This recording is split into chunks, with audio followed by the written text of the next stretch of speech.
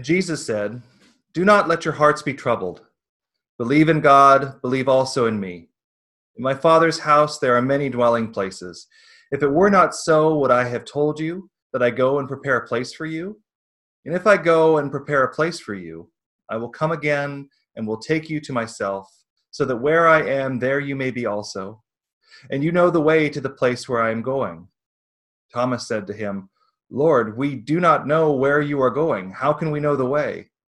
And Jesus said to him, "I am the way and the truth and the life. No one comes to the Father except through me. If you know me, you will know my Father also. From now on you do know him and have seen him." Philip said to him, "Lord, show us the Father, and we will be satisfied." And Jesus said to him, "Have I been with you all this time, Philip, and you still do not know me? Whoever has seen me has seen the Father. How can you say, 'Show us the Father'? Do you not believe that I am in the Father and the Father is in me?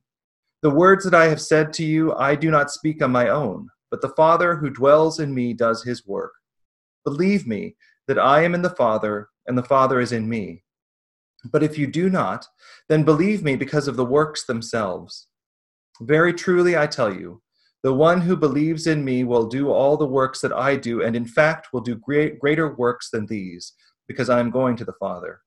I will do whatever you ask in my name, so that the Father may be glorified in the Son. If in my name you ask for anything, I will do it." The Gospel of the Lord. Praise to you, Lord Christ. Be my strong rock, a castle to keep me safe. In the name of the Father, and of the Son, and of the Holy Spirit. Amen. That's from today's psalm. Be my strong rock, a castle to keep me safe.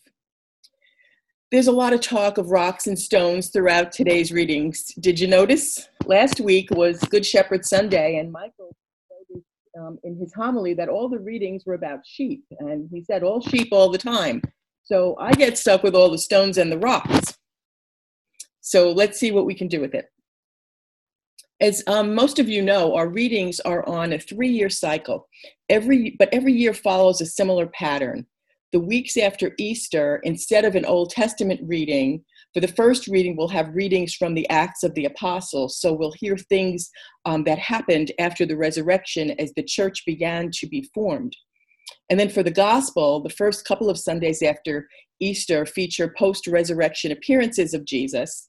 And then we have Good Shepherd Sunday, which was last week. And then is followed by readings from the Gospel of John, which we heard today, in which Jesus talks a lot about who he is and lays the groundwork for what's to come and for who we are to be. These are known as his farewell discourses. It's a profound term for his final thoughts, basically the summary, the important things he needed us to know before he left this earth. So let's take a look at today's gospel reading first, since it's Jesus speaking before the end of his life on earth. Jesus said, "Whoever has seen me has seen the Father." Well, that's pretty much the heart of it, right? Do we need to know much more than that? No image or likeness could ever depict or explain God, but the person of Jesus can. If we want to know what God is, we need to simply look at Jesus. Whoever has seen me has seen the Father. And he explains he'll go to the Father, but no worries. We'll never be alone because he'll send his Holy Spirit. Spoiler alert, Pentecost is coming up, so stay tuned for that. It seems as if Jesus is continually attempting to explain who he is to the disciples. But since this explanation always includes references to his going away, the distress and sense of loss that they feel keeps them from hearing Jesus's final instructions while they're in that moment. They can only focus on the troubling news. And I know many of us can relate to not hearing, not remembering, being unfocused when life is distressing and every day seems a struggle, kind of like now. So Thomas is not quite understanding this going to the Father business. And he asks, Lord, we do not know where you are going. How can we know the way? See, men do sometimes ask directions. I like the concept of going to the Father. It's comforting. I found it amusing that Father was mentioned 13 times today on Mother's Day. Now, I know many view God as a nurturing mother figure, and that's a really good image, especially today. And what a compelling image of love is the nurturing, mothering, and compassionate essence of God. Jesus is going to the Father, going to that which is love. But there's strength there as well. Scripture points to Jesus as a stone, a cornerstone, chosen and precious. That's a strong image. Just as mothers can be the cornerstone of the family, that which holds everything up, that which keeps us safe, keeps us from collapse. God as father or mother, the motherhood of God, must be our ultimate source of the nurturing love we need. A mother's love, a nurturer's love, the love of one longing to be that nurturer, and the strength of a cornerstone. Thomas asked, how can we know the way? Jesus' response was, I am the way and the truth and the life. And we know that the way of Jesus is the way of love. When we lose our way, that's what we must return to. That's our GPS and should always be. A lovely coincidence for me is that in today's first reading from Acts, we hear of the martyrdom of Saint Stephen, who just happens to not only have the distinction of being the first martyr, but was also the first deacon. Imagine my delight.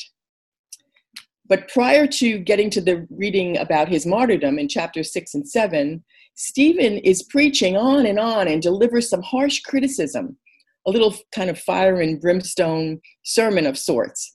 And he gets stoned to death immediately afterwards. That's a pretty serious reaction to a sermon.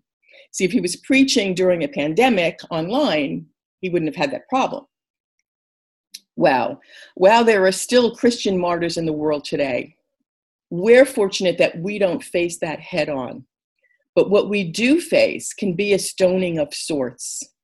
When our faith moves us to speak out and even act on issues, when our faith compels us to sift through whatever obstacles we face and return to the way of love.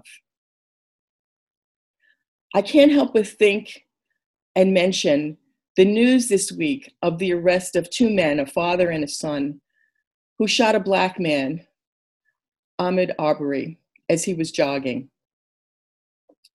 What strikes me is here we are worrying and struggling through a pandemic, and there's signs of good, and we look for the good and people coming together, and we might even have hopes that lessons will be learned and the world will emerge a more godly place after all of this.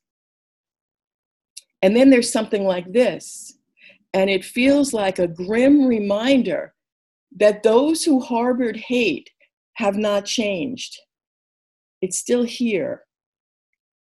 Every report I saw had similar wording referring to the fact that these arrests were made after an outcry. After an outcry, which sounds like the outcry and not the crime itself led to the arrest. It's our faith, our identity as chosen followers of Christ that must lead us to cause an outcry, to cry out when we see an injustice. And yes, to risk the stoning, because action and speaking out will get, at a minimum, some verbal stones hurled at you. We must always center in our faith, in our identity. Stephen knew who he was. He had a strong identity with his choice to follow Jesus. And so, stoning notwithstanding, Stephen's story is still very much a relevant model of faithfulness. In Peter's letter, our second reading today, Peter, the rock of our church, is giving the new Christian community its identity as people of God through Jesus Christ. It's the creation of a people who previously did not exist. Peter references the Old Testament and brings it forward. He quotes, "Once you were not a people, but now you are God's people." The scriptural roots in this letter of Peter highlight the recurring theme of God naming a people as God's own, a transformation of people to God's people, the granting of an identity. Transformation as a communal people, but also ongoing transformation as individuals. And this occurs through our personal encounters with God in the depths of our souls. And we experience that both in the trials of our lives as well as in the rejoicing.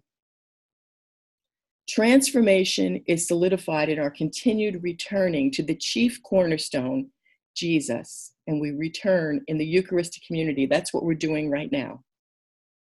We're fed through this connection, and that's what makes us the church, a community of God's people, held up by that chief cornerstone.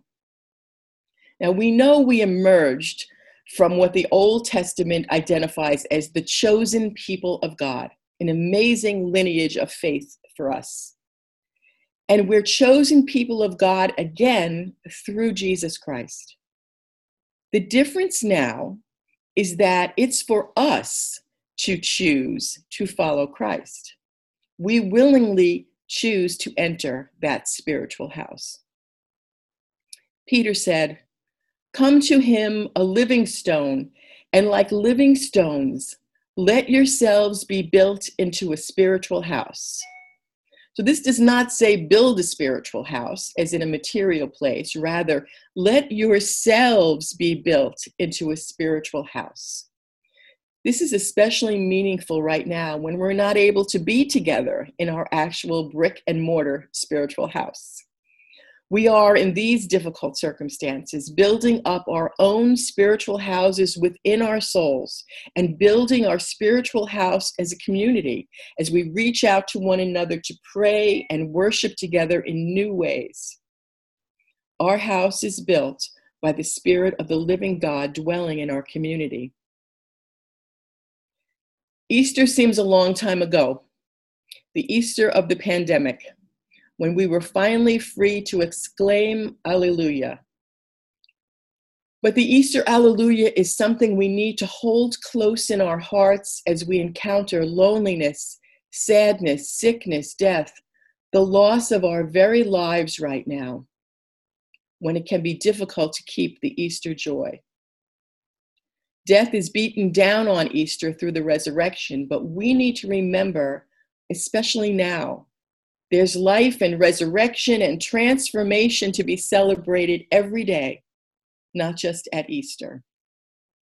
We have only to see through all the things that are happening in the world, see through all the difficulties, see through the evil and hate, see and remember our identity, to know who we are, to remember our rock, our cornerstone, and to withstand the stones that life hurls at us.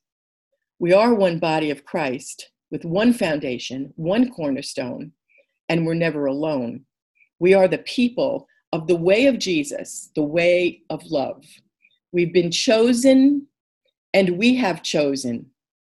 It's that identity we must cling to.